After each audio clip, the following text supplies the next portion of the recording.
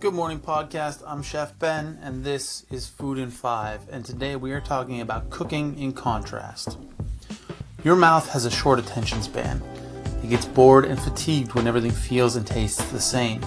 Your mouth likes excitement. It craves playfulness and new experiences. Your mouth needs contrast in order to stay happy. What do I mean by contrast? I mean different textures and flavors playing off of each other in a harmonious dance of intrigue and delight. I mean a balance of experience, high points and low points, bright and soft, vibrant and mellow.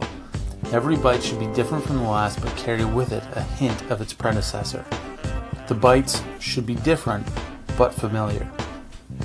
Everything I just said sounds super fancy, but when it's broken down and looked at up close, it is really simple. Not only is it simple, but once you understand it, it will change how you cook and eat forever. It will up your cooking game to a degree that will surprise you. So what am I talking about? Really simply, I am talking about adding texture and pops of flavor to your food. That's it. Let me explain. Imagine you're making a stew. You cut all of your ingredients the same shape and size, and you put them all in a pot at the same time. You then proceed to cook the life out of your stew.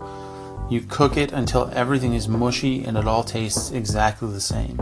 The parsnips are indistinguishable from the carrots, and oh, is that a potato or a piece of turnip? It all tastes and feels the exact same, and it is boring as hell to eat. I'm not saying it's bad, it's just boring. If you simply cut your ingredients into different shapes and sizes and add them to the pot in stages, you could have a completely different dish. Mexican cuisine is really good at contrast.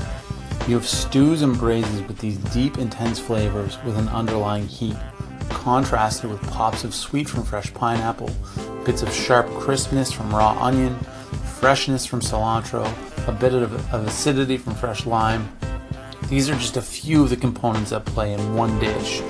Your mouth never has time to get bored because every bite is something new yet familiar. So how do you add contrast to your everyday cooking? Well, again, there are a lot of ways this can be done. It really all starts with thinking of things in a slightly different way than you're used to, and being open to new combinations. One of the easiest ways to add contrast to your food is by adding dried fruit. Things like dried apricot or raisins go surprisingly well with a lot of different flavors. Poultry and pork, for example, go really well with anything kind of sweet. Adding fresh herbs like cilantro, parsley, sage, thyme, once the dish is finished cooking, can add little pops of flavor.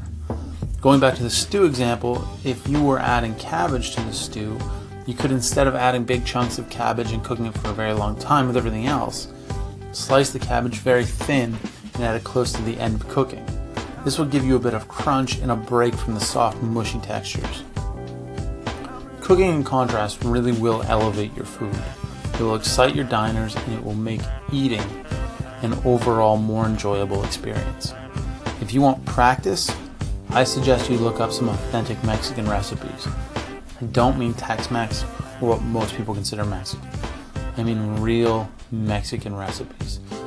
That truly is the best example of cooking in contrast that I can think of. I'm Chef Ben. This is Food in 5.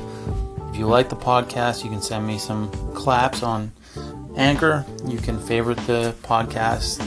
You can subscribe on iTunes or Google Play Music. You can follow me on Instagram, Twitter, or Snapchat at Chef Ben Kelly, or on Facebook at Ben Kelly Cooks. And again, if you like this podcast, please tell your friends about it. I'll talk to you soon. Have a great day.